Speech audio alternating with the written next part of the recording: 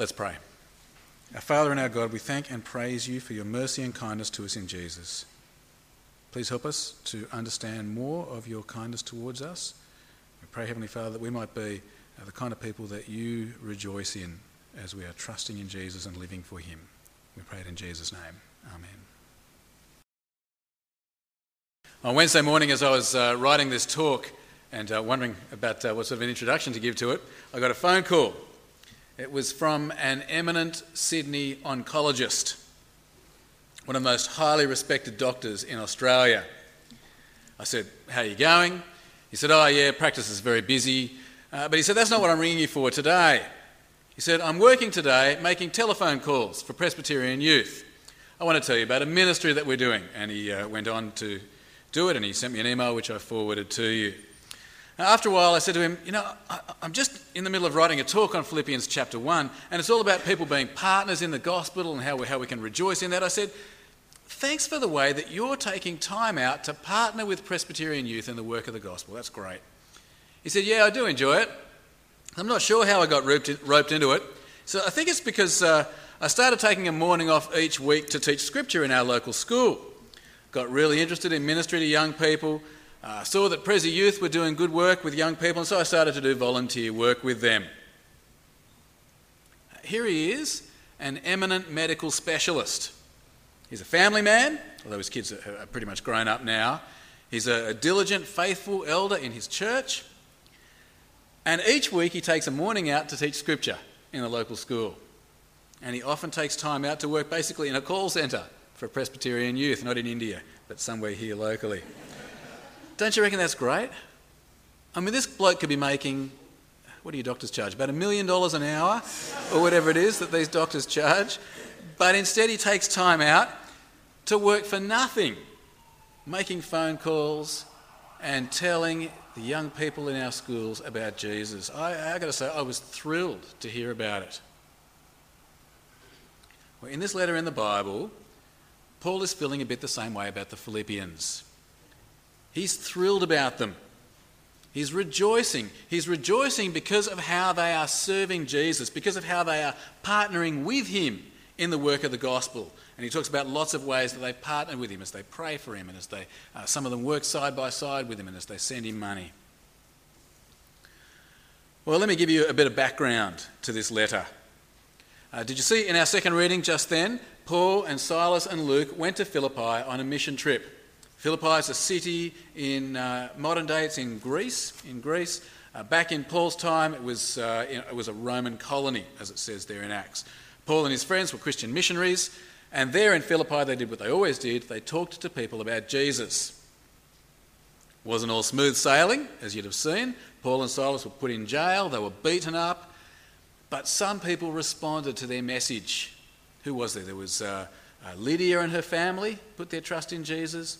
Maybe that slave girl who was delivered from the demon, we don't really know what happened to her. Who else was there? The jailer, Philippian jailer and his family, and some others not named. But through the ministry of sharing the good news about Jesus, a church was born. Right from the start, these people supported Paul and encouraged him. You see straight away, Lydia wants them in her house, shows them hospitality, and that kept up with these Philippians. They kept in touch with Paul, they prayed for him, some of them served with him as gospel workers, and the church gave money to support his ministry. Well, now, as Paul is writing this letter, he's in jail again. In jail again for telling people about Jesus. Now, we don't know exactly where he's in jail. Most commentators say Rome, and we'll look at that situation next week as we read Acts chapter 28. But some say Caesarea, not quite so many, but some also say that he could have been in jail in Ephesus. Paul was in jail so many times for preaching Christ, it's hard to tell exactly where it was, but wherever it was, Paul's in jail, in chains. When the Philippians heard that he was in jail, they got straight to action. They pooled some money and they sent it off with a bloke called Epaphroditus. Epaphroditus went to Paul, he helped him, cared for him, and he passed on the money. Now, Epaphroditus himself, it seems, had got very sick on the journey. Paul says he nearly died. The Philippians were very worried about him, and so when he recovered, Paul sent him straight back to Philippi, and with him he sent this letter. Now, Paul wished he could go to Philippi himself, but he couldn't, so he sent the letter instead. And in the letter, as we'll see over the next 2 months, Paul thanks the church for sending Epaphroditus and for supporting him. He thanks them for their prayers. He comforts them as they also faced persecution. He warns them about some false teachers who've been making the rounds of the churches. Basically, it's a letter for him to encourage them to keep on going as a godly, united church. All right, there's some background. Let's dive into the letter itself. Paul opens by introducing himself as the author. He's there with his friend Timothy, and he says that they are slaves of King Jesus. I don't know how you answer the question if somebody says to you, who are you? Do you say, I am a builder, Well, Paul's self-identity is that he is a slave of the Lord Jesus. Philippians chapter 1 and verse 1. Have a look with me. Philippians chapter 1 and verse 1. Paul and Timothy, servants, literally slaves of Christ Jesus. Paul then addresses the people he's writing to. He's writing to the Christians in Philippi. He calls them saints in Christ Jesus. Now, this word saint, it's a word that's got a bit of history to it. It's a word that means literally a holy person, a person set aside for God. Now, over the centuries, the church has come up with all sorts of funny ideas about saints. Some people think that saints are some kind of especially holy Christians. So there's all sorts of debate at the moment, for example, about whether the last pope was a saint or not, and Mary MacKillop and all that kind of stuff. And the church has invented all sorts of rules about what makes a saint. They're supposed to have done miracles and stuff like that. In some sections of the church, they think that dead saints have some special favour with God, and so they pray to them and ask them to put in a good word with God for them. Some people think certain saints have certain powers. St. Christopher to protect them when they travel or something like that. All sorts of shonky ideas have arisen about saints. But here in the Bible you can see the simple truth. A saint is someone who, as Paul puts it, is in Christ Jesus. That is, if you are in Christ Jesus, if you are relying on Christ Jesus, you have been made holy. You have been set apart for God. You can't get any holier than being in Christ Jesus. So here's the truth. There's all sorts of rubbish that's taught about saints. As far as the Bible is concerned, if you are a Christian, then you're a saint. Saints aren't a special group of super Christians, just Christians, ordinary Christians. Verse 1 again. To all the saints in Christ Jesus at Philippi. Paul also mentions the leaders of the church, the overseers. That's a word that means people who kind of look after the church, oversee the welfare of the church. Also a word, he mentions the deacons. Deacons it's a word it's a kind of a slave in those days, literally a table servant, something like that. So these are people who serve in the church. These overseers and deacons get a special mention because of their role, their service to the church. We don't know exactly what they did. Probably some kind of leadership, maybe something like our elders and committee of management. Whatever it was that they did, Paul gives them a special mention. Verse 1 again.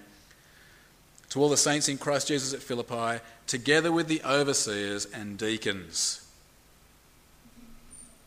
Paul then greets the Philippians, a greeting that is very theologically charged. He wishes them grace and peace from God and Jesus. Of course, it's a very gospel-centered greeting, isn't it? Because God has shown us grace, kindness, favour in giving Jesus to die for us so that now we have peace with God, our sin forgiven. Grace and peace from God and Jesus. Verse 2. Grace and peace to you from God our Father and the Lord Jesus Christ. Okay, there's introductions out of the way. And Paul now goes on to talk about these Philippians, to kick into the letter itself. Now, I don't know if you've done some thinking about some of the way that letters begin, but it gives you a clue very quickly about how Paul is feeling about the churches. So, for example, if you look at the letter to the Galatians, he just kicks straight into how terrible they're going. I'm astonished at how quickly you're deserting the gospel, he says to the Galatians. Or the Corinthians, this is lovely irony. You are so gifted, you Corinthians. And then he goes on to say gifted babies, but gifted. Well, Paul, with these Philippians, he starts off by talking about how much joy they bring him. Every time he remembers them, he says he thanks God. Verse 3. I thank my God every time I remember you. He thanks God when he remembers them. And every time he prays for them, he prays with joy in his heart. He prays with joy, he says, because they're partners with him. They're on his team. They have been since the time that Lydia invited him back home again. They've been with him on his team since they became Christians, praying for him, helping him, supporting him, sharing the message about Jesus themselves. He's thrilled by these guys. Verse 4. In all my prayers for all of you, I always pray with joy because of your partnership in the gospel from the first day until now. Joy because they're partners in the gospel. He also prays with joy because he's convinced that these Philippians are fair income, born-again Christians. Christians who are going to stand firm till the end. Paul believes that their conversion to Christ was God's doing, God's work in them. God started a good work in them. And Paul reckons that God is going to hold on to them until the very end. Verse 6, Paul prays for the Philippians with joy, being confident of this, that he who began a good work in you will carry it on to completion until the day of Christ Jesus. I'm one of those people who start projects. I'm full of enthusiasm as I go on yet another diet and exercise program. Or as I decide I'm going to take up a language and understand what Carmelina is saying to the kids at home. Or as I'm going to take up surfing and go and surf with my brother every week. And I start projects. But I don't often see them through. I'm still 10 kilos overweight, still can't surf. Still barely speak English, let alone speak another language. I'm a person who often doesn't finish what I start. God's not like that. Not according to Philippians here. Can you see, Paul is so confident. If God starts a work in you, he brings it to completion. No half-made projects lying in God's shed. God finishes what he starts. In other words, if you are genuinely born again, if it is God who started the good work in you, then you will make it to the end. You will persevere. Paul prays with joy and confidence because he reckons they're fair income. And he goes on to say that he's justified in having these confidence. He's justified in being confident because they've got a great track record. Paul says it doesn't matter what happens to me, if I'm in jail or if I'm out preaching the gospel, you continue to share with me. You stick with me. You share in God's grace with me. You continue to trust in Jesus. You continue to partner with me through thick and thin. These Philippians have shown that they have the goods. That's why Paul's so confident God will finish his work in them. Verse 7. It's right for me to feel this way about all of you, since I have you in my heart. For whether I'm in chains or defending and confirming the gospel, all of you share in God's grace with me. Well, he prays with joy for these Philippians. And as he thinks about the joy that he has in them, Paul can't help but go off on a little bit of a tangent and go, I really wish I was there with you. As I said before, and as Paul just hinted at a second ago, he's in chains as he writes this. Next week we'll see that he can rejoice about being in chains if it's in the service of Jesus. But reality is he'd rather not be in jail. Reality is he'd much rather be with the Philippians, with his faithful partners in Christ. He'd much rather be there encouraging them and being encouraged by them. He'd much rather, if he could put himself in the envelope and post himself with Epaphroditus rather than send a letter. Verse 8. God can testify how I long for all of you with the affection of Christ Jesus. All right, that was a slight tangent, but now Paul comes back to the point. He's told the Philippians that he prays for them with joy and confidence, and now in this last part of the introduction, he tells exactly what he is praying. Now, it's a bit of a long sentence, but let's take it step by step. Paul says that he's praying about their love. He's praying that their love will grow in wisdom and insight, knowledge and insight. So the thing about love is this. You need to be discerning about what you love. Now, you can be a person full of love, really loving person, but if you love robbing banks, that's a problem. If you love bad things, that's a problem. But it's not just that we can love bad things, and this I think is more common for us. Sometimes we can love good things so much that we miss out on loving the best thing. So, for example, you might love sport. That's fine. I don't get it, but you might love sport. But if you love sports so much that you never get to church, that's a problem. Or we can love our job. That's fine, that's good. But if we love our job so much that we neglect our families, that's a problem. You see, sometimes you can love the good too much and not love the best. Love needs to be accompanied by knowledge and insight so we can discern the best thing. And that is what Paul prays for these Philippians. Paul asks God to help their love grow in knowledge and insight so they can discern what is best, so they'll love the best things. Verse 9, and this is my prayer, that your love may abound more and more in knowledge and depth of insight, so that you may be able to discern what is best. Paul wants a knowledgeable love, a discerning love, but not just so that they can know what's best, so that they can act on it, so that they can trust Jesus and live fruitful, righteous, godly lives, loving God, loving people. And as Paul prays, he prays with Judgment Day in mind. This might be the next time he sees them. He prays with Judgment Day in mind. He wants these Philippians to be standing there with him before God on that last day, pure and blameless, having loved wisely and lived fruitful, godly, righteous lives for Jesus. Verse 10 again, so that you may be able to discern what is best and may be pure and blameless until the day of Christ, filled with the fruit of righteousness that comes through Jesus Christ. Can you see the flow of the sentence? Paul wants the Philippians to love wisely so they know the best thing to love, so that they trust Jesus and live his way, fruitful lives, so that on the last day they'll be pure and blameless. And all this, says Paul, will be to the glory and praise of God.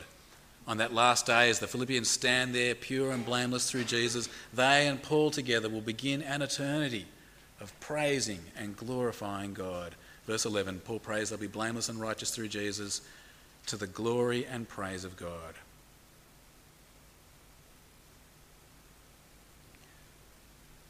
Okay, so there's Paul's introduction. To summarise, he's thrilled about these Philippians. He prays for them with joy because of their partnership with him in prayer, in ministry, supporting him financially. And he's joyful because he's so confident that they are fair income, that they'll make it to the end. And he says he's praying for them, that they'll grow all the more in their love so that they can rejoice together at the last day. You know, as I read this, I can't help but think of us and wonder about us. I wonder, what would Paul write to us? What would Paul write to us? How would Paul introduce a letter to Chatswood Presbyterian Church? Do you reckon we might get astonished that you're so quickly deserting the gospel? I hope not. Do you think he'd write to us with joy? Do you think he could write to us with joy about the sort of stuff he's writing, that he's got such joy about for the Philippians? Joy in their partnership in the gospel, joy that they're persevering. Well, let's think about those. What about that first thing? Are we partners in the gospel? Right through the letter, we see different ways that the Philippians have partnered with the gospel. He talks about their prayer. He says a little bit later in this chapter, I'm convinced that through your prayers, what's happened will turn out for my deliverance. Are we partners in the gospel in prayer? Are we praying for each other?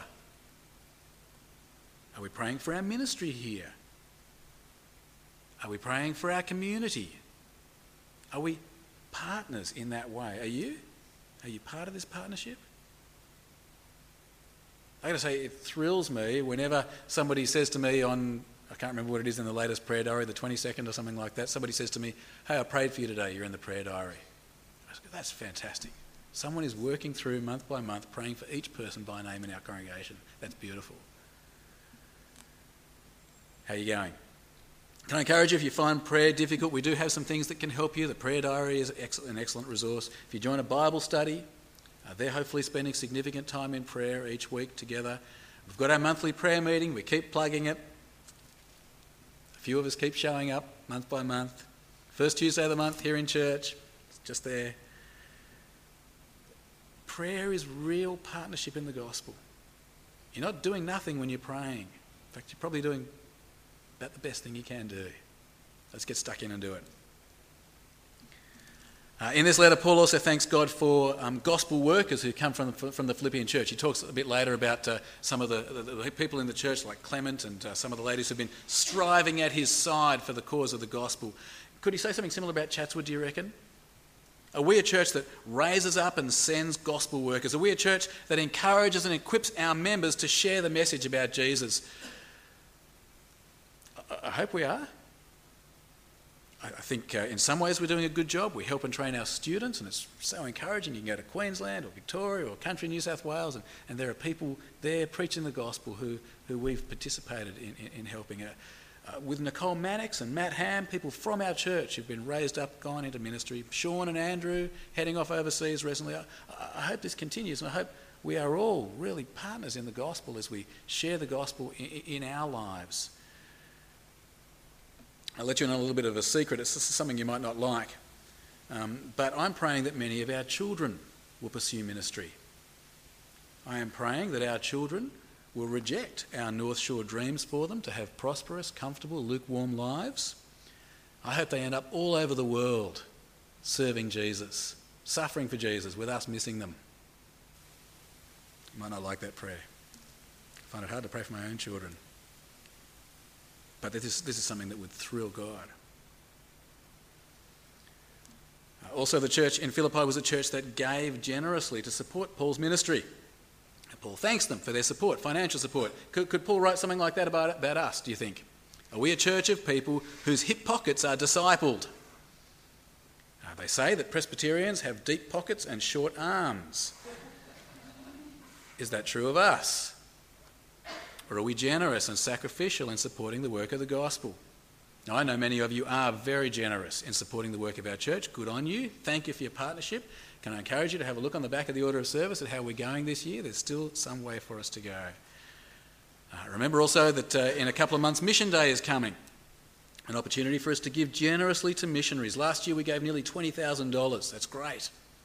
Let's do even better this year. What would Paul say to us? Could he rejoice that we are partners in the gospel, in our prayers, in our ministry, in our finances? I hope he could. What about the other reason that Paul rejoices in the Philippians? His confidence that God will finish his work in them. Confidence based on the way that they've stuck with Jesus through thick and thin, sharing in God's grace. Could Paul rejoice like that about us?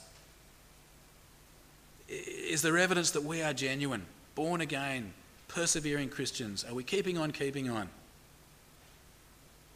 Again, can I say, it's really encouraging to see people in our church who have done it tough, faced really hard times and are facing really hard times and yet are sincerely trusting in Jesus. I praise God for every evidence that he is finishing the good work that he began in so many of us.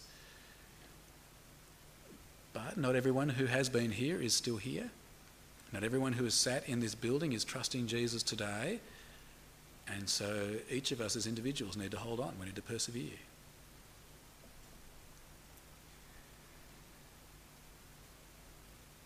Could Paul write with joy to us? What about this last thing then, the Paul's prayer there at the end? Do you reckon his prayer for the Philippians is being answered in our lives? Are we insightful lovers? Can we discern the best thing to love? Are we living righteous, fruitful lives, loving God, loving people? Will we stand before God on that last day and have people give praise and glory to God for us? You know, this modern world with all its advertising and media, it is working very hard to shape what we love so that we love stuff. So we love status and youth and beauty and wealth. I'm not complaining about it. People have got to sell their things. They've got to make us love them. It's just capitalism. But in this culture, we've got to think very hard and wisely about what we love. We need to love with some knowledge and some insight. We've got to watch the TV and go, if I drink sugary water, it's not actually going to make me a beautiful young person who flies out of a Coke bottle. It's just a lie, an image that's being created. We've got to learn to love with wisdom and insight. And friends, if you live that kind of a wise, insightful, loving life, it's not going to make you top of the pops. It's not going to put you on a fashion magazine. It may not get you lots and lots of stuff. You may not be the most successful North Shore person out there. But on that last day, if you have loved people in the name of Jesus, then the true beauty of what you have done will be there for all to see. Pure and blameless, with people giving thanks and glory to God for your life and ministry. That, I reckon, is something worth living for, don't you? My friends, as I spoke to that doctor on Wednesday, I thank God. Thank God for it. I thank God for a man who's partnering in the gospel, a man who loves what is best, a man who is serving Jesus.